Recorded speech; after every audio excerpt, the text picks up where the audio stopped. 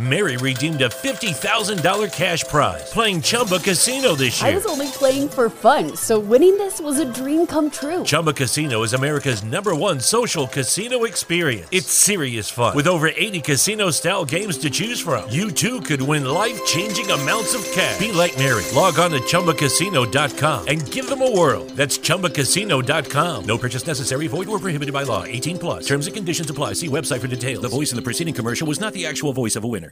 Drivers, start your engines!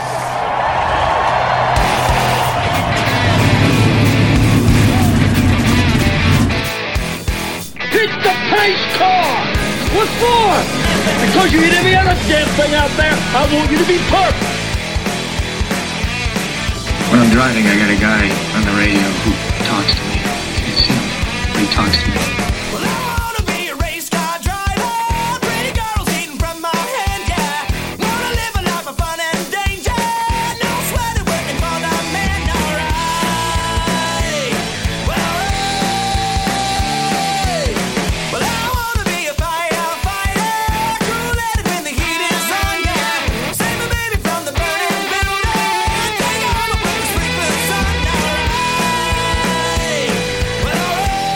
No, he didn't slam you, he didn't bump you, he didn't nudge you, he rubbed you. And rubbing, son, is racing. Hey, race fans, welcome to the Hoobazoo Radio Network, and welcome to the Drafting the Circuits program. My name is Frank Santoroski. I'll be your host for the next hour as we have another show talking about racing when there is no racing, but we've got some interesting stuff to talk about. Joining me in the studio tonight, Seth Eggert, Richard Uden, and Luis Torres. Fellas, how we doing tonight? Doing good. Good, thank you. I'm battling for my life working at my weekday job with a mask, no less.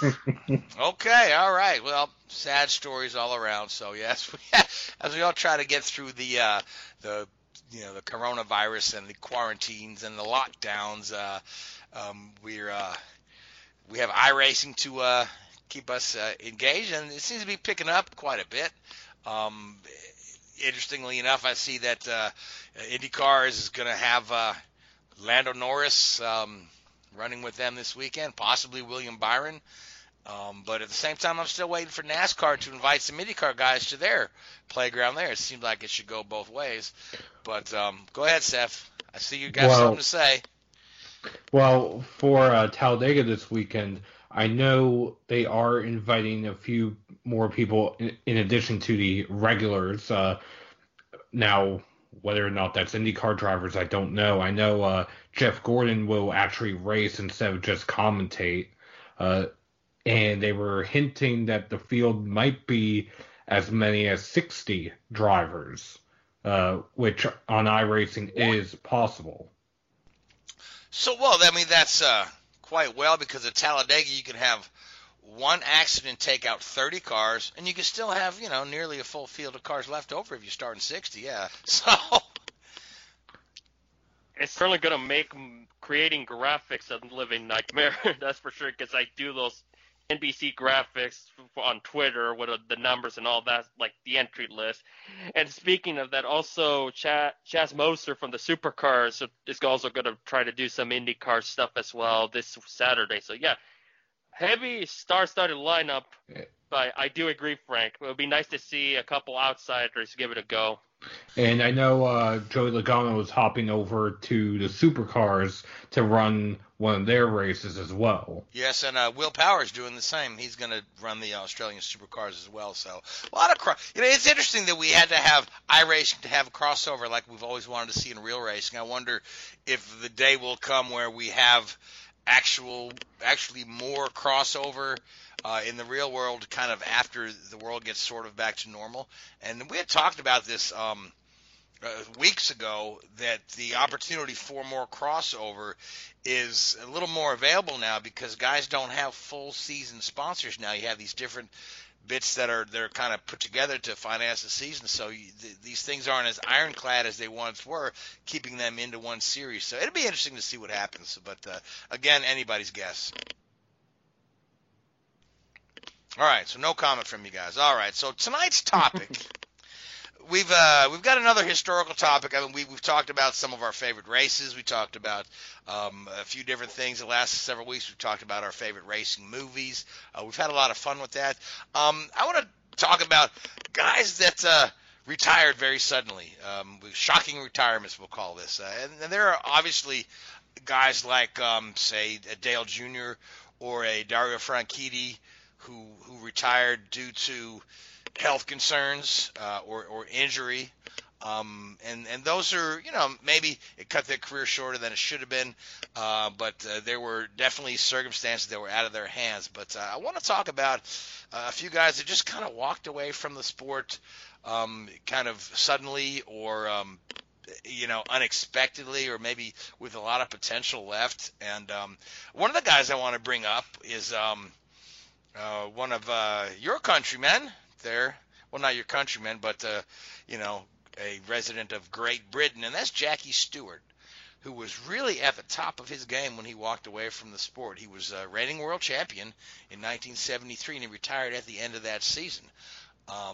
There were several factors that went into his retirement. Number one, he was very frustrated with the level of safety in the sport, or the lack of safety in the sport. I think he was deeply affected by the loss of his teammate, young Francois Sever, who he had mentored. And Sever was a tremendous up-and-coming young talent whose career was cut short at Watkins Glen in 1972, or 73 rather. And then Stewart sat out the rest of the season and retired. But now he stayed active in the sport. He kept campaigning for safety. He's still very active in the sport. He's worked in television. He's worked for Ford. He had a stint as a Formula One owner. But when he considered he was at the top of his game, one of the top Grand Prix drivers, and he was only 34 years old in 1973 when he walked away. So now, Richard, you're pretty familiar with Jackie Stewart, so let's talk about Jackie a bit, because he's a guy I have tremendous respect for. Oh yeah, I've actually got a funny story about Jackie. We were at a test once. I think it was in Barcelona, and Jackie was in our. This is when we were with BAR Honda, and a lot of the guys from BAR Honda used to work for the Stewart team before they got bought out by Red Bull. And so if he was ever at a test, he'd often come over into our trailer and sort of talk to some of the guys. And I was walking out the back of the trailer while he was still in there, and I go down the steps, and these steps collapse on me, and I fall sort of flat on my face with like cuts and scrapes and bruises all over me. And then all anybody could say was, "Gosh, it's a good thing Jackie didn't fall down those steps, wasn't it?" That is funny, yeah. Good thing it was Richard falling down. Oh, exactly, that's hilarious. Yeah. Well, I mean, Jackie's. It's like, yeah. He's closer to royalty than you, so I'll allow it. Exactly. Yeah, he's a sir, isn't he? Yeah. But no, I mean, you're right. Jackie was arguably one of the pioneers of safety that we all know of, and he did so much for the sport and the safety side of it. The stories about he used to drive with a wrench in his car and some scissors to cut his seatbelt if he got in an accident and all this sort of stuff. Way before his time. And I think,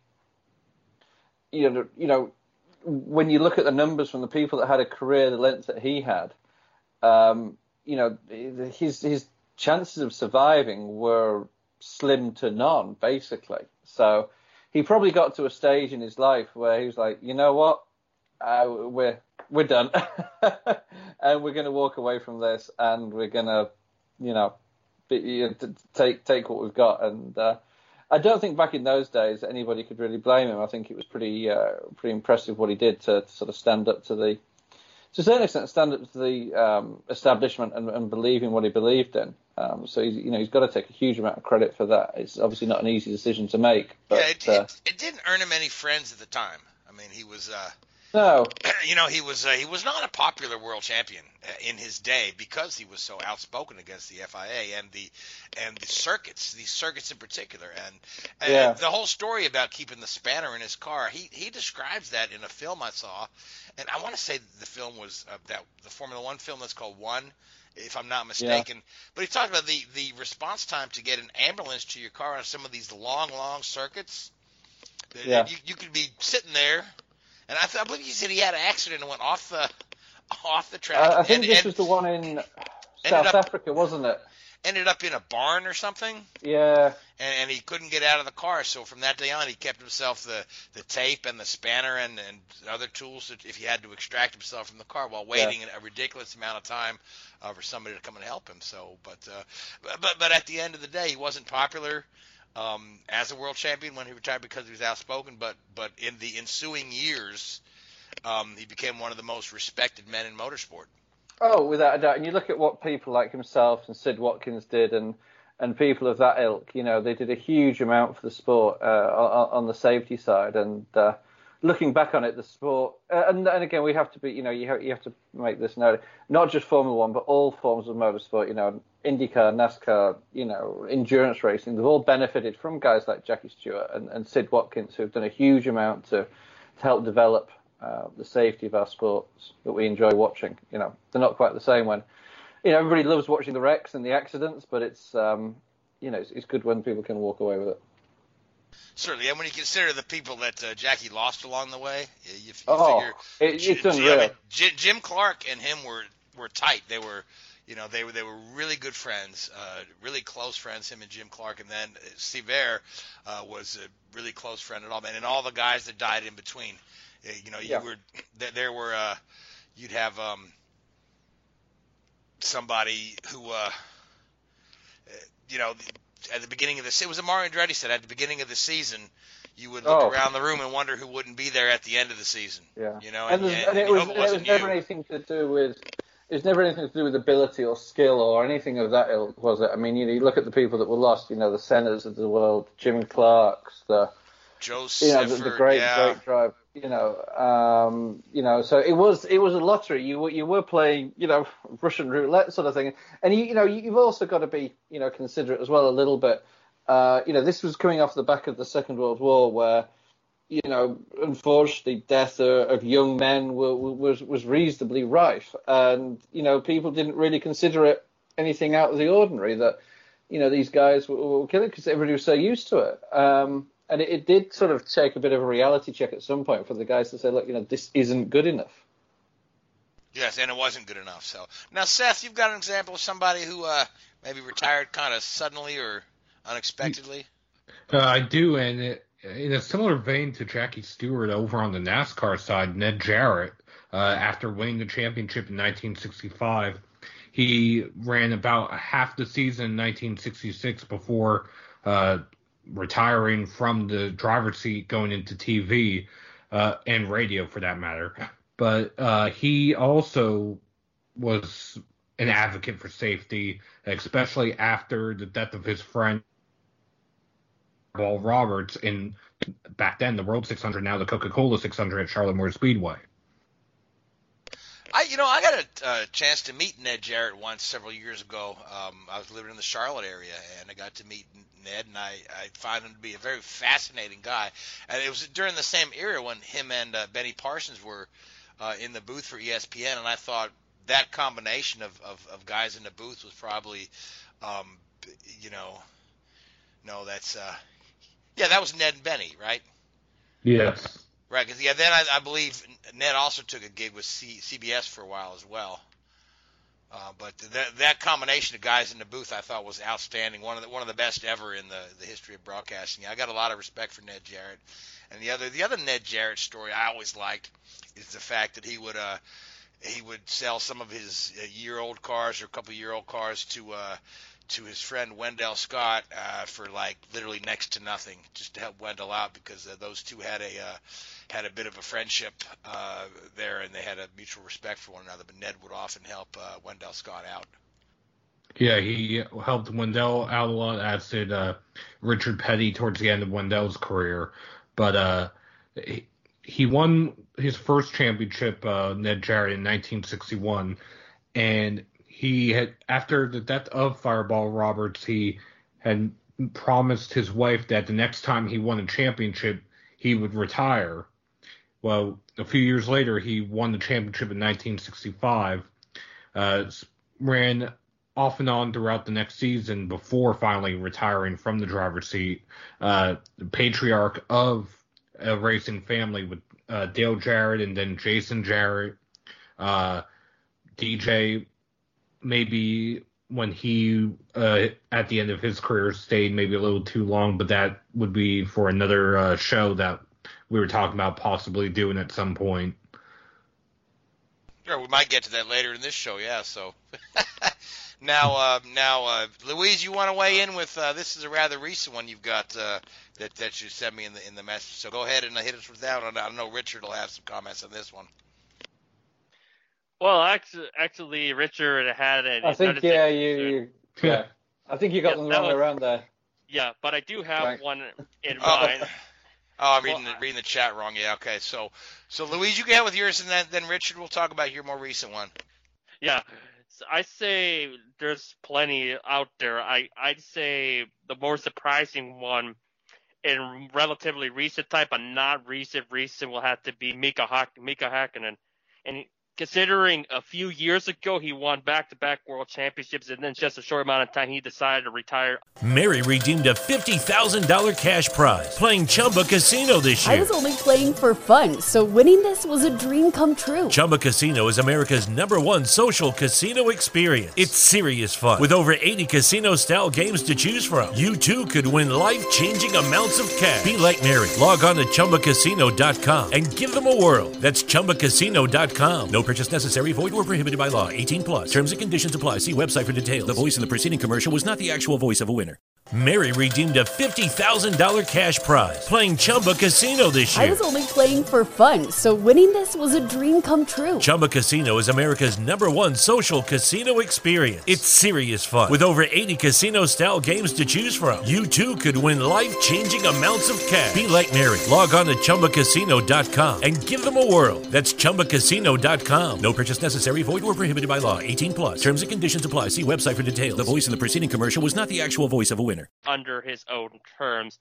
It makes me wonder to this day how further, depending on how McLaren's reliability would have parlayed into that role, Hakkinen and Schumacher, that rivalry for the few years it was just nothing but pure brilliance. And you could say the most purest rivalry Schumacher ever had was with Mika, where there are no super politics, there were no controversies, there were none. They didn't have to involve their cars. They had the mutual respect. Sure, there were at times where Schumacher might have pushed over the line, but Mika, known for his hand gestures of trying to explain things, they always found a way to just have the pure respect for one another, and they knew that whoever was the better man would win the race.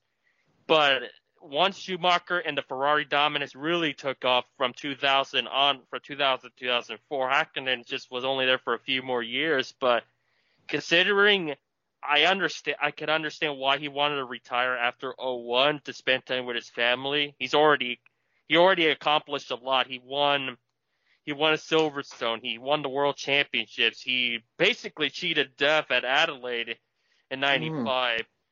So And kind of his career is just rather interesting, nonetheless, because it took him a long while to win. But once he got into the winning ways, there was just basically, when he was at his best, nobody could stop him. And it makes me wonder what if the reliability of McLaren would have been much stronger. I'd say we would have had a far bigger, intense rivalry, similar to what we have, but it'd be in a much larger scope where, obviously, in Formula One, people talk about Senna and Prost. I like to think if the thing went on for a few more years, Hakkinen and Schumacher would have been well up there in the greatest rivalries of all time. It is considered, but right up there, all time, no debate, no disputes. Who's to say? But totally understand why he had to retire when he did, and he did give, as Mika likes to say, the run on a 1-year option to come back 1 year and see how if he changed his mind. Yeah. And of He course, did a test, didn't he? Yeah, he did a some. test. Yeah, he did some stuff, and then he was just content with retiring. He did DTM, didn't he, for 3 years? Yeah. Won a couple of races in that, but. But yeah, as far from an F1 perspective, he's just content. But no doubt, he was just super fast. You could consider him as a late blossom driver. Oh, sure. I mean, just looking at the numbers here, you know, he made his debut in '91 with Lotus, joined McLaren in '93, at the end of '93, to replace, I think he replaced Michael Andretti. Michael Andretti, the last 3 races of the season there. But then 94, 5, 6, 7, it wasn't until the end of 7 that he won a race. And then he went on and won his 2 world championships back to back. And then came second in 2000. But it was, 2001. You know, I remember that season, 2001. And I think the race that really, I think, did it for him was Spain, when I think he'd won the last 3 Spanish Grand Prix. And I think he was leading Spain with a couple of laps to go. And he had a gearbox or transmission failure or something on the very last lap. Yep. And he had I was just looking at here, 40-second lead. He had an engine failure on the final lap. So I mean, it's I think to me that was the sort of point where I think it started to probably weigh on. It was like, you know, if this sort of thing can happen, is it really worth going through it all? And then he won 2 races that year. But and it sort of faded away. Yeah, and those were the 2 that he wanted to win most. Based on his 2002, 2003 interview. Yeah. That's on YouTube. He said that's the 2 that he wanted to win most. It was basically what he wanted to. The only things he had left to do. And yes. Basically. I gotta say, when it comes to Mika Hakkinen, he's a guy that you really don't hear a lot of discussion about when they talk about the top Grand Prix drivers. And I want to say, part of that has to do with coming off of his back-to-back championships.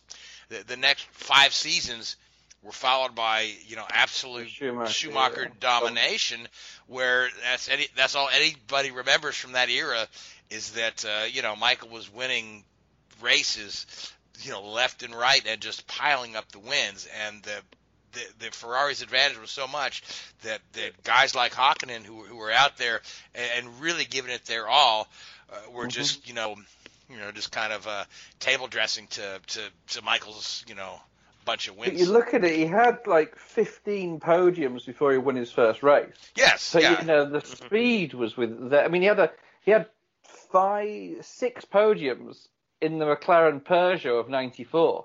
I mean, that thing was a dog of a car. Yeah, and that's the thing as well. When he joined McLaren, they were not in the greatest shape because he came in a bad transition period where you had Senna, who nobody knew he was going to be running the whole season, which somebody told me explains why he had the number 8 and Michael had the number 7 instead of the other way around. Then Michael didn't live up to the bargain. And I think wasn't it last minute to join Ford because they wanted a Renault, but they couldn't get the Renault engine? The Ford. 92 was supposed to be. 92 was supposed to be Senna's last season with McLaren, and he was supposed to be joining Williams at the start of '93. But Williams had already signed Prost, and Senna didn't want to join Prost, and Prost already had the contract for a year. So Senna sort of stayed with McLaren for the remainder of that for '93, and it was still, as you say, I think it was on a race-by-race deal. I think he got like $500,000 for a race or something. And and I know that Senna had a huge amount of respect for Hakkinen, and really, really held him in a very, very high regard. I think. Yeah, at the end of the day, I believe Hakkinen out-qualified Senna in the first race together. Let's have a look. Did he? I think he out-qualified. Yeah, he did. Yeah. So in Hakkinen's first race for McLaren, he qualified 3rd, and Senna was 4th. I mean, it was like 0.05 of a second, but still, Hakkinen outdid Senna in their first race together in qualifying. Yeah, as I recall, they had Hakkinen under contract on the in case that Senna would just leave one day. But at the end of the day, at the end of the season, it was Michael who was shown the door, and Hakkinen put in the car and was immediately, did pretty well with it. And in the ensuing years, again, he won a couple of titles. But even if you just to mention Senna and the dog that car was, where Michael had a horrible time, Senna still won 5 races that year. That's the thing that just blows me away. That's how good Senna was. I think it was more those 2 years. The 93, 94 seasons where they had, McLaren had the Ford and the Peugeot engine. I mean, they didn't win a race in 94. As I say, they won half a dozen or so in 93, didn't they? 1, 2, 3, 5, yeah.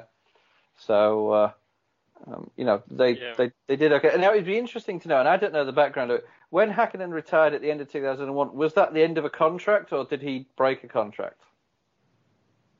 I believe he talked to Ron how he felt, and then Ron told them that he'll give him the year off, and by sometime in 2002, he'll give him an option for 03. I think it was an open deal. He took a sabbatical, didn't he? Yeah. He gave him the sabbatical, then told him to come back within some point in 2002 to give him a definitive answer. I remember that now, yeah. Prost kind of set that precedent with you taking the year off a few years earlier. I think Prost sat out in 92. A little bit similar, didn't they? Well, Mansell took his sabbatical in Indy cars, yeah. And then was too fat to fit in the McLaren when he came back. This is true. Now, Richard, you've got one that's more recent that you want to discuss. Yeah. And I apologize for getting the names mixed up in the chat here, That's okay. yours. Okay. This one certainly was came out of left field, unexpected. But go right ahead. Yeah, so it was the day after Nico Rosberg won the 2016 Formula One Championship in Abu Dhabi, and he was like, "Yeah, I'm done, guys. See you." He's like, "Oh, okay." Wow. I don't think anybody saw that coming. And what I loved the most about it was the politics of it. I thought it was brilliant. I thought, because Rosberg and Hamilton had created this rivalry that was pretty asinine. And there was something going on within the team. There was this whole thing about when the mechanics swapped over at the end of 15. So, Rosberg got Hamilton's mechanics and vice versa, and some of the engineering stuff moved around. And I don't know how much was really involved in that, but it was very messy, and it was very, something was going on in the background that wasn't healthy for the team. And I recall the relationship between Nico and Lewis was, it would flip-flop back to, we're best friends to very toxic. It was. If you look back at it made for good tabloid.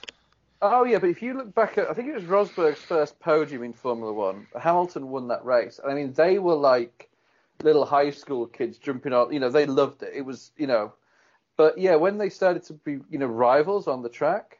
There was it was nasty. It was really, really nasty, and I think that the sort of hand that Rosberg played was fantastic, because full well that after what happened, you can guarantee the night after. The night of the Abu Dhabi race, after Rosberg won the championship, Hamilton would be like, next year I'm going to come back and I'm going to kick that guy's ass. I'm so focused on winning the world championship. This is all I'm going to do. He would have been 100%. I'm going to train harder. I'm going to train. He was just determined to beat Rosberg. And then Rosberg turned around and said, "Yeah, by the way, Lewis, I'm quitting. Screw you." And it must have been the most deflating thing for Hamilton, quitting, because he didn't have an answer to it.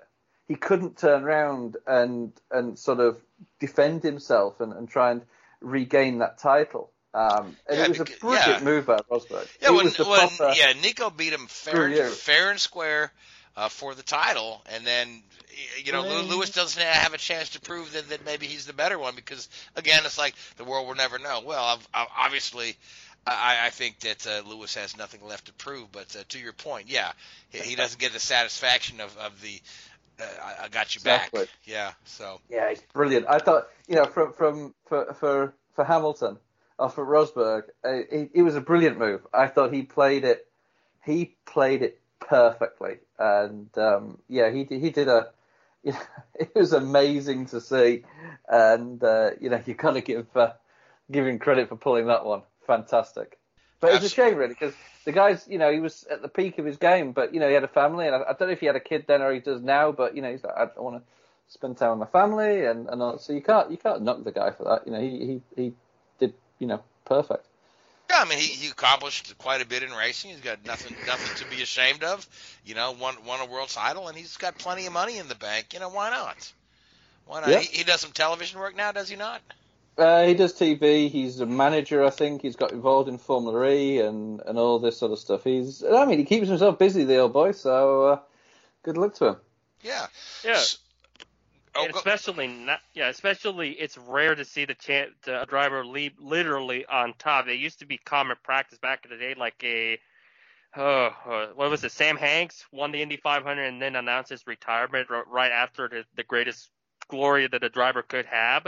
So I don't blame him one bit, but it did caught me by surprise for sure, much like another driver that retired that same season. Ooh, who was that? No, you're talking about Harry Anto, are you? I mean, that did catch me by surprise as well. Oh, we're talking about, the other driver I'm talking about is pretty much what we're leading to next, right? I don't know who we're talking about next, because I had one, but it wasn't that guy. But if you want to go ahead and throw it in there, go ahead. Who's the guy you're thinking of? Well, that's what somebody else in this group had, but I missed the cue. But let's go with yours, and then I'll chime in once it's been said. Okay. Well, Seth evidently wants to talk about Carl Edwards. Yeah, Carl Edwards. That's the at one. least he's the more recent NASCAR example. Well, hang on. Sorry, can I just put one name out there? I think everybody's forgetting and does deserve some acknowledge for his retirement. It's Brian Scott. I was going to go there, but I decided, no, let's go with an in-between surprise. Yeah, I remember when, I think he retired the same race as Tony Stewart, didn't he? Yes, he did. And there's Tony Stewart doing like a victory for it, and Brian Scott goes, it's like, dude, what are you doing? Really? You should be thankful he didn't wreck. Nobody cares. But going back to Carl Edwards, he retired essentially at the top of his game. He was runner-up in the Cup Series championship twice. Looked like he was going to win in 2016 until the incident with Joey Logano almost sent him through the fence, at least I believe. He cheated death at Talladega after flying into the fence. He won one Xfinity Series championship, finished runner-up in the Xfinity Series points 4 times. He had a very prolific career in NASCAR in a very short amount of time, only 13 years, which, at least in modern era NASCAR, is relatively quick and relatively short for a driver to be as accomplished as Carl Edwards. 28 wins, over 200 top 10s.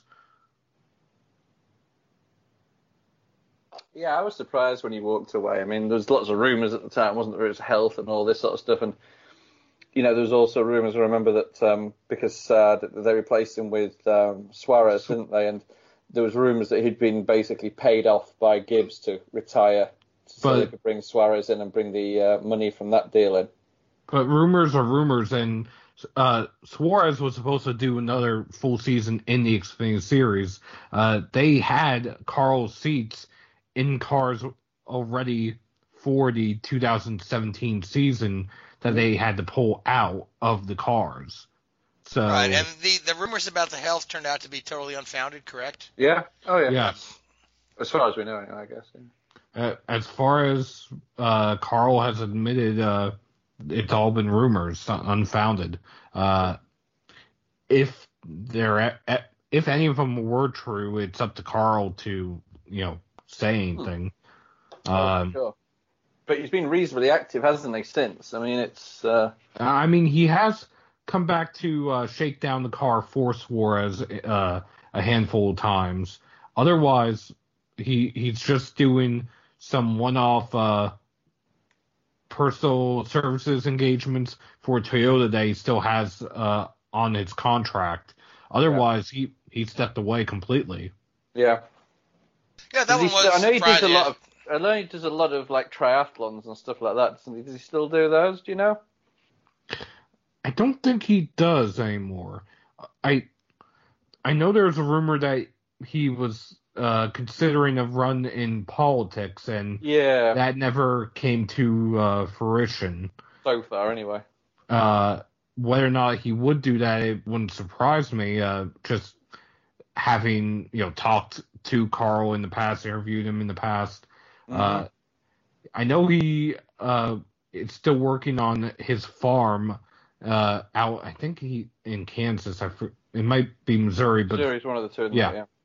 But I know he's still very active, both at his personal business, his contractual obligations with Toyota, and occasionally popping into NASCAR, the NASCAR world and the media world. I believe he's supposed to be on NASCAR Race Up sometime this week to talk about him being one of the nominees for the Hall of Fame. Mm. It was today, I've heard. It might have been today. We might have missed it. So, but yeah, Carl's was that was it. Just seemingly came out of nowhere. But again, there were those rumors that they wanted to get Suarez in the fold. But it did happen a year sooner than it was That planned. worked out well for them, didn't it? Yeah, well, I mean, look, they were going to have to drop somebody, and I guess Carl just helped them out. I don't know. You look at the way by Toyota, design or not, yeah. You look at the way Toyota run that sort of scheme. It's pretty similar in many ways to the Red Bull scheme, isn't it? There's so many good guys coming through. Some point you've got to turn around to one of your stalwarts and say, you know what, buddy? See you later. That's basically what it did with Matt Kenseth the following season. Yeah. Oh yeah, for sure. Here's a nice big check. Go and play with the kids. All right, so I got another guy I want to talk about. This guy had a couple of different retirements and walkaways, and he's one of the most interesting characters in all of motorsports, and that's Niki Lauda. Niki Lauda in 1977, after clinching the championship, just walked away from his Ferrari ride with 2 races left on the calendar, which opened the door for them to put Villeneuve on the car. But he was a little frustrated with the politics within Ferrari. He to put it that's an understatement. To put it lightly, yeah. But he was after he had the accident in '76, that's been well documented. He really wasn't happy with the fact that I believe they had signed Carlos Reutemann to replace him before Niki even got to the hospital. And that never sit well with him, and him and Reutemann didn't get along in the '77 season. So once he had the title clinch, he just up and walked away, took a ride with Brabham in '78, and then in '79 at the Canadian Grand Prix, during the first practice session, he goes, "I'm done, I'm out." As a matter of fact, I was at that race, the '79 Canadian Grand Prix. And we had arrived on the practice day, and I was a kid at the time, and I saw it was Niki Lauda on the track, and my uncle, who was much more astute than I was at the time, watching. He's just watching the line. This guy's taking through the turns. He goes, "It's not Niki Lauda." Matter of fact, it was Ricardo Zonta. Niki had retired so suddenly. Zonta was there. He didn't even have his helmet or overalls, so he's got Niki's helmet on. And that's, practicing the car, shaking it down. So Lauda just walked away from the sport. And then a few years later, I want to say in '84, he's enticed to come back by McLaren. McLaren with the MP4 car that he's very intrigued with. So he comes back to McLaren. I believe '83 he came back to McLaren. He won the title in '84. And then walked away again in '85. And by '85, he was only 36 years old. I mean, he was 30 years old the first time he retired from the sport. But, you got to admire the guy for number one, being so interesting and so impulsive. Because when he gets his mind set on something, and he's just like, this is not right, I don't like this, I'm done. So, okay, you're telling me it's Zunino. Okay. You're absolutely right, Ricardo Zunino. That was Zonta. Zonta was a different one. Yeah, Zonta was later. Yeah. But you're right. Zunino. I remember it now. Yeah. This is 79 was the same year that James Hunt retired, wasn't it? I think. I think Hunt retired at the end of the season in '79. Yeah, I think Hunt finished. He did half the season. Oh, that's right. Yeah. Sounds about right. That's right. He was driving the Wolf car his final season. Yeah. So, guys, your thoughts on Niki Lauda? With those two retirements, I could totally understand why he would want to leave, because everyone knows he's super vocal, and it's one of those drivers, whenever he speaks, you listen type of guys. No matter whether you agree with him or disagree, he's one of those that you just have to listen and kind of take everything in account and just let it record in your brain to remember, and then go from there. He was kind of the guy that was super fierce, but he understood that I think he just wanted to have the best car possible and wanted to give it a go, but everything else he's just not too keen about. Yeah, the interesting thing about Lauda is that when he came back to McLaren after not being in the car for a couple of years, he just picked it up like he had never left. He was immediately competitive. That's how good the guy was when he had a good team behind him and a good car. And even, when he was driving for Brabham, that car wasn't the best, but he really, really pushed the potential of that car, made it better than it was. No doubt. It's like he never skipped a beat. It's very rare you see drivers, let alone any athlete, retire at their pinnacle, come back and still be on top. I look at him like a Michael Jordan, comes back, still at his peak. Lauda in the world of racing, comes back. Kimmy was pretty fast when he came back. Oh yeah, Kimmy sure was. Well. Yeah. I think it's when he came back driving the Lotus, it made him as impressive in his stock group even more, showcasing what he was able to do with that car, competing with the McLarens, the Red Bulls, and the Ferraris. And to go back to Ferrari as well after walking out on them in the first place. Yeah, at least the second stint for him went much better than Alonso's second stint with McLaren. Yeah. Now the hot rumor today was that maybe Alonso is going to be back to Ferrari because they had Vettel on a 1-year contract. Look, they might not have a race that 1 year. So read that one today. I don't know how much truth there is to that. So, but Seth, you've got another name you want to throw out there? Yeah, Junior Johnson, the last great American hero, he stepped away after basically being one of the best drivers in NASCAR to never win a championship, aside from maybe Mark Martin and, as far as active drivers are concerned, Denny Hamlin. But 50 wins in NASCAR's beginning years in only 300 starts, that is an average that is not matched by many drivers, if any. I think Junior Johnson, I think maybe David Pearson's one of the only ones that eclipses that percentage. And after leaving the driving, he went to team ownership and was an owner until I think 94 or 95 when he finally sold the team, I believe, to Brett Bodine. That sounds about right, and Bill Davis. But he won multiple championships as an owner, never won one as a driver himself. Yeah, Junior stayed in the sport a long time after driving. I remember he was running Fords with him and Bill Elliott had some good success together as a driver-team owner combination. So now, Richard or Louise, you guys got another one you want to throw out? I'd say another one that honestly took me by surprise is more or less of how. I was actually going to run with the Brian Scott one because I think everybody that you guys mentioned are on it. From the top of my head, I was going to say Rick Mears, but I understood to an extent why all that went down. It's because I think when his wrecked at Indy and then Michigan came along, I think he just understood that it was time.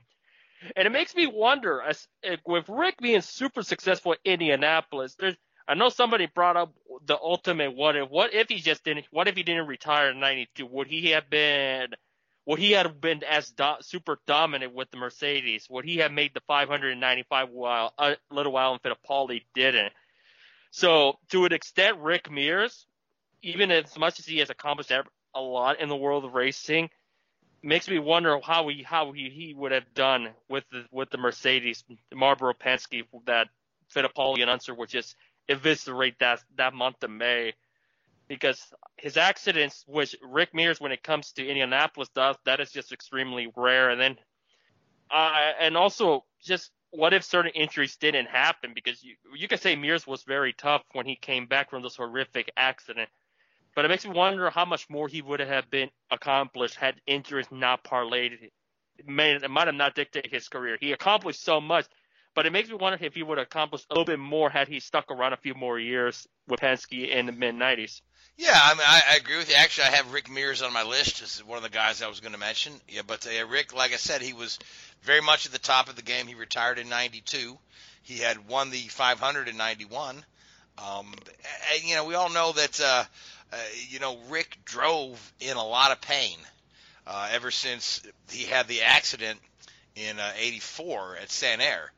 And there's a story that '91 Indy 500. That his foot was in so much pain, he was putting his one foot over his other to hold the gas down because he was having that tremendous battle with Michael in the closing laps. So he's driving cross-legged in the car. So I understand that. Yeah, it probably got to be a bit much for him, but he's been so active in the sport and so instrumental to the success of the Penske team in the ensuing years. I had talked to Rick. I had a chance to interview him, and we were talking about, you got 4 Indy wins, but when you consider the ones that you've been a part of, I mean, do you can you say, I've been a part of how many Indy wins by now? And he says, AJ calls himself a 5-time winner because he counts the one as a car owner with Kenny Brack, so I guess I can count all mine. So just a fun comment from Rick. But again, that's a great what if scenario. Because that car was so dominant in '94, and certainly, Rick would not have made the mistake that Emo made, and Rick probably would have held it back a little bit and saved everything for the end, and it might have been Rick being a 5-timer right then and there.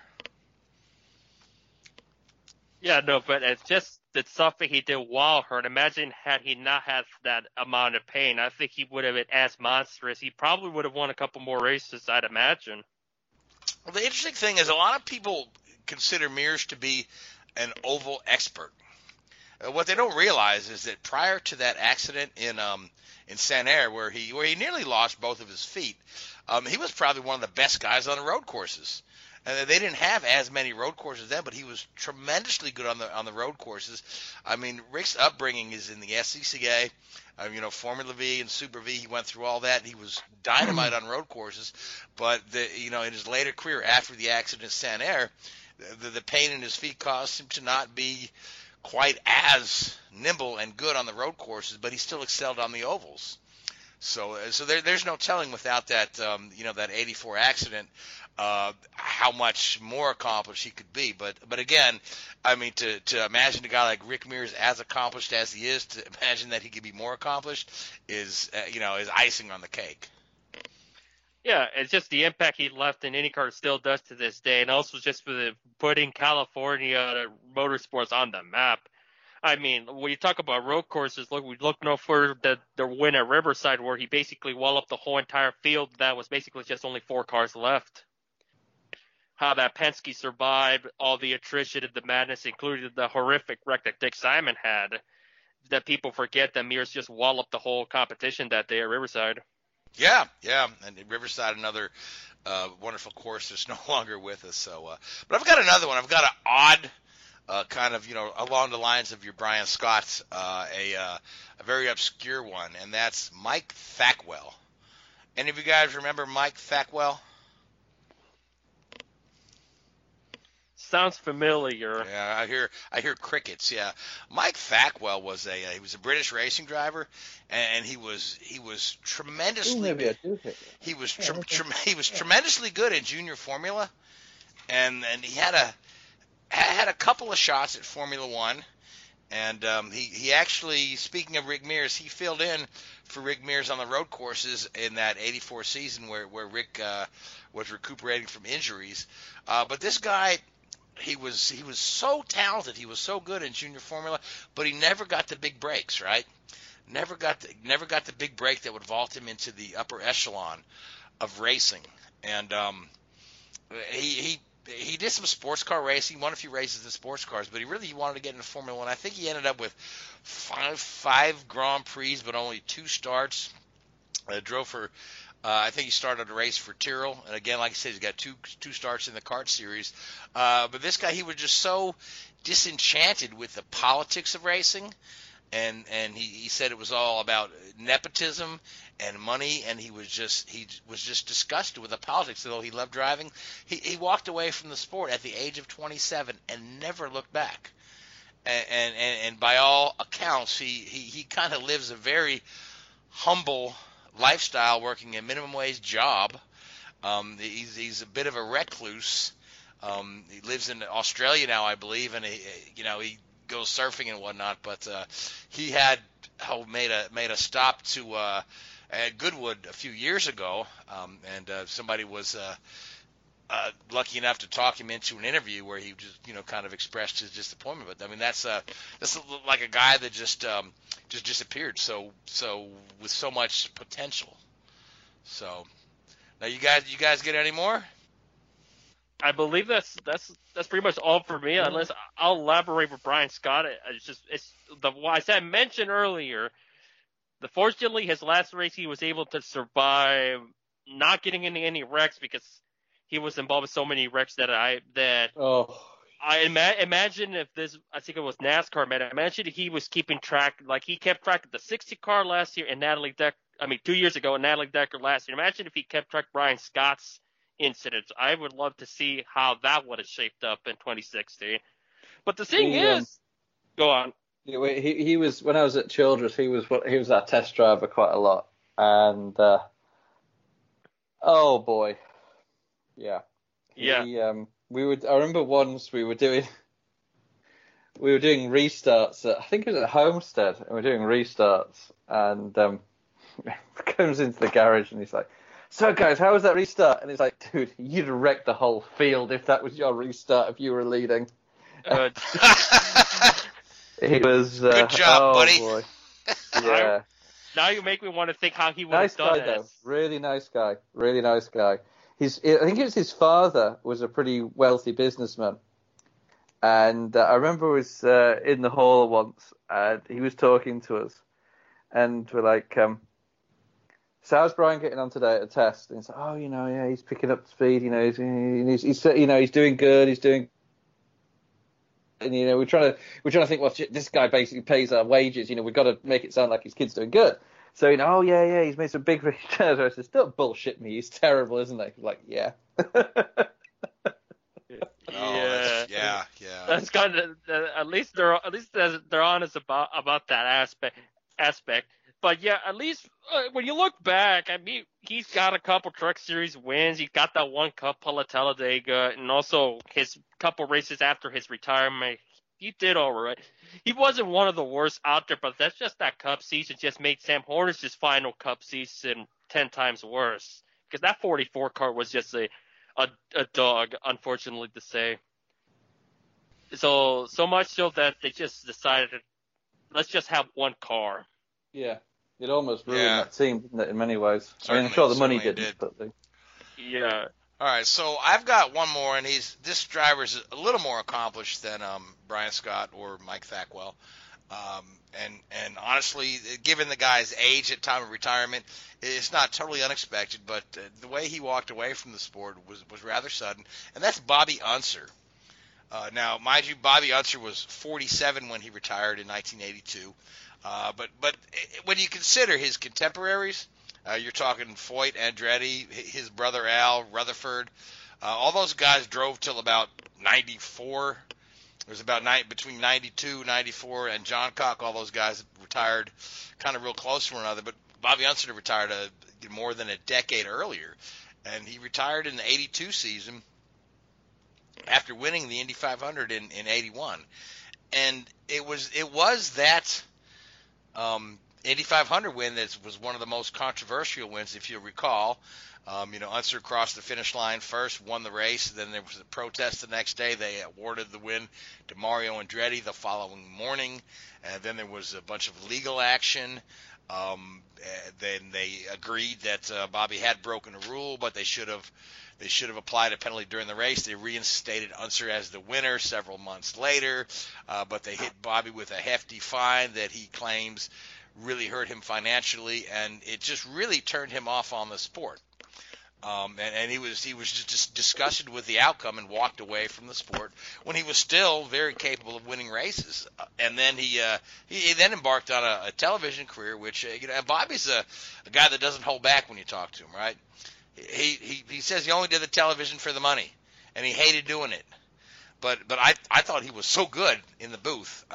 When it was him and Sam Posey, I thought he was so good. But many years later, he said, he did that for quick money, and he despised doing it, which is really interesting because he was so good at it and passionate with it. But Bobby Unser, I know he was 47, but I still he just kind of shockingly left, with I think a half year left on a contract with Penske. So, any comments on Bobby Unser, guys? That one was definitely one of those where I can remember that the 81 win was pretty much what drove him out of the sport. And I know, like, the following year, he was, like, he got driver coach or something for Jose Le Garza, and he was vocal about that start where pretty much accused the front row for just starting very, very slow and just cost the whole melee with Kevin Kogan and Mario. So even that, as far as the commentary, these days you need a guy like him. We have a couple then and there, but from the magnitude of him or James Hunt where they don't pull punches, sometimes you'll need that in the broadcast just to get a different perspective. But in this day and age, it's very difficult, unless you're, with the minor exception of Paul Tracy, very difficult to get that stuff out there because you don't want to stir the pot where you may be reprimanded, or unless you're one team owner that wants to reprimand want to get a network to reprimand somebody's comments. But this, back in the day, you could probably get away with it just fine, and you just take it with a grain of salt, or just say nothing, or just accept it. The interesting thing about the whole thing, for me, right, is that Bobby Unser blamed ABC television for the fact that the win was taken away. And it's a little known fact that when they broadcast the race, right, they did the opening laps live, and they did the ending laps, live as it happened. Then they laid in the commentary for the rest of the race all after the fact, because the race was shown in primetime tape delayed, right? So I don't know what, Jim McKay and Jackie Stewart did in the middle of the race. I don't know if they were watching it, taking notes, or if they were, eating hors d'oeuvres and hanging out with ABC brass. But the fact is that during the race, the call was not made on the supposed penalty of passing cars under yellow. USAC never noticed it. Most people never noticed it until the Patrick team filed a protest after the race. Now, ABC made a point to make a big deal out of it on the broadcast, and they're calling it, and they say, Jim McKay, oh my, what is Bobby Unser doing? And Jackie Stewart says, oh, that's a no, you can't pass those cars like that. And but that the commentary was laid in after the fact, after they knew there was a protest. So Bobby Unser laid the blame squarely at the foot of ABC TV for him being stripped of the win. And then what does he do? He goes to work for ABC TV. That's the irony in the whole thing for me. So now with that being said, Richard, you have a trivia question for us. I do. All right, hit me with it. I think you'll like this one. Okay. So, there's somebody, and I picked this one up the other day actually, and I got 2 out of 6 on this. There are 6 drivers in Formula 1, 6 Formula 1 drivers that have won the World Championship whilst being disqualified from a race in the same season. Schumacher. Hamilton. No. Schumacher's an interesting one. Schumacher was disqualified from 2 races in '94 and still won the World Championship. Right. So, So there's 5 others other than Schumacher. Yep. I said Hamilton. No, not Hamilton. Oh, no, not Hamilton. Okay. Keke Rosberg. No. Vettel. No. This is a good question. It is good. Yeah. It took me a while. I got 2 out of 6. Yeah, I was thinking Rosberg. Rosberg in '82. There's something with the water brake things, but I think it was. I don't think he was. I think it was Piquet was disqualified from the win. He didn't win the title that year. Jody Scheckter. Nope. How about Mario? Nope. Are some of these going way back? The earliest is in the 60s, so it's nothing really obscure. And what's the most recent? Graham late Hill. 90s. No, Hill, no. Senna? Senna was one of them in '88. Yes. He was disqualified from the first race of the season in Brazil, which I'm sure went down really well. How about Jacques and Rindt? No, not Jacques and Rindt. Yeah, now I remember. Fittipaldi? Nope. I was going to say Lauda, but that was 76, so... Yeah, no.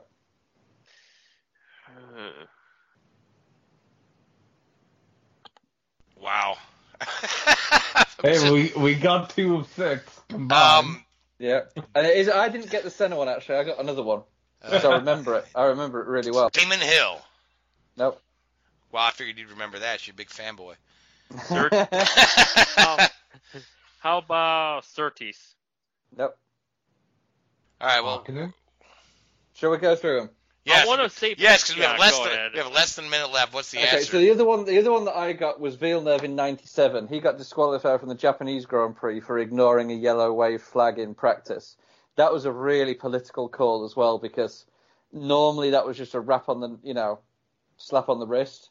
But I think what happened was they protested it, so he didn't take the penalty from qualifying or whatever it was, and they lost the appeal, so then they disqualified him, which of course helped Ferrari, and it took Schumacher, it took the World Championship to the last race of the season. We all remember what happened in Jerez at the end of '97 when Villeneuve and Schumacher came together.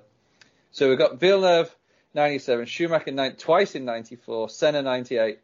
Alain Prost got disqualified from a race in '85 and '86. I was gonna say that, but I was just I'll hold back. So he had 2. So he won the championship in '85 and '86, both being disqualified from a race in those. James Hunt was disqualified from the British Grand Prix in 1976 when he won the championship. But he was reinstated. No, the disqualification stood. But they restated the points. Wasn't that Lauda that got reinstated? Yeah, I don't think Hunt did. If you look at the official scoring, Hunt never got the points for that one. It was a multiple thing. He was disqualified, reinstated, and then disqualified again. Okay, all right. It was a really messy one. And the first one was Jack Brabham in 1960, was disqualified from a race. For pushing his car across the line. I couldn't tell you. Yeah, no, I remember that. No, he pushed his car across the finish line and got disqualified. Okay. I don't know if that's the race they're talking about, but I do remember him pushing a car across the line. All right, well, good stuff, guys. Where was it? It was the Monaco Grand Prix in 1960. Does it say why he was disqualified? Disqualified after 40 laps. So he didn't finish the race. Okay, well, that's not the race I'm thinking of. All right, well, that was a good question, Richard. Yeah, so we are out of time. So I want to thank you, Richard, Seth, and Louise. I want to thank the Hoobazoo Radio Network, and I want to thank Spreaker, iHeartRadio, and Google Podcast, the folks that host us. And I want to thank you folks that tune in and listen to us. I hope you've enjoyed this show. I had a lot of fun with it. And until next week, good night. WHOOBAZOO, that's Hoobazoo.com. Enter website, enter website, enter website, enter website. Mary redeemed a $50,000 cash prize playing Chumba Casino this year. I was only playing for fun, so winning this was a dream come true. Chumba Casino is America's #1 social casino experience. It's serious fun. With over 80 casino-style games to choose from, you too could win life-changing amounts of cash. Be like Mary. Log on to ChumbaCasino.com and give them a whirl. That's ChumbaCasino.com. No purchase necessary. Void where prohibited by law. 18+. Terms and conditions apply. See website for details. The voice in the preceding commercial was not the actual voice of a winner.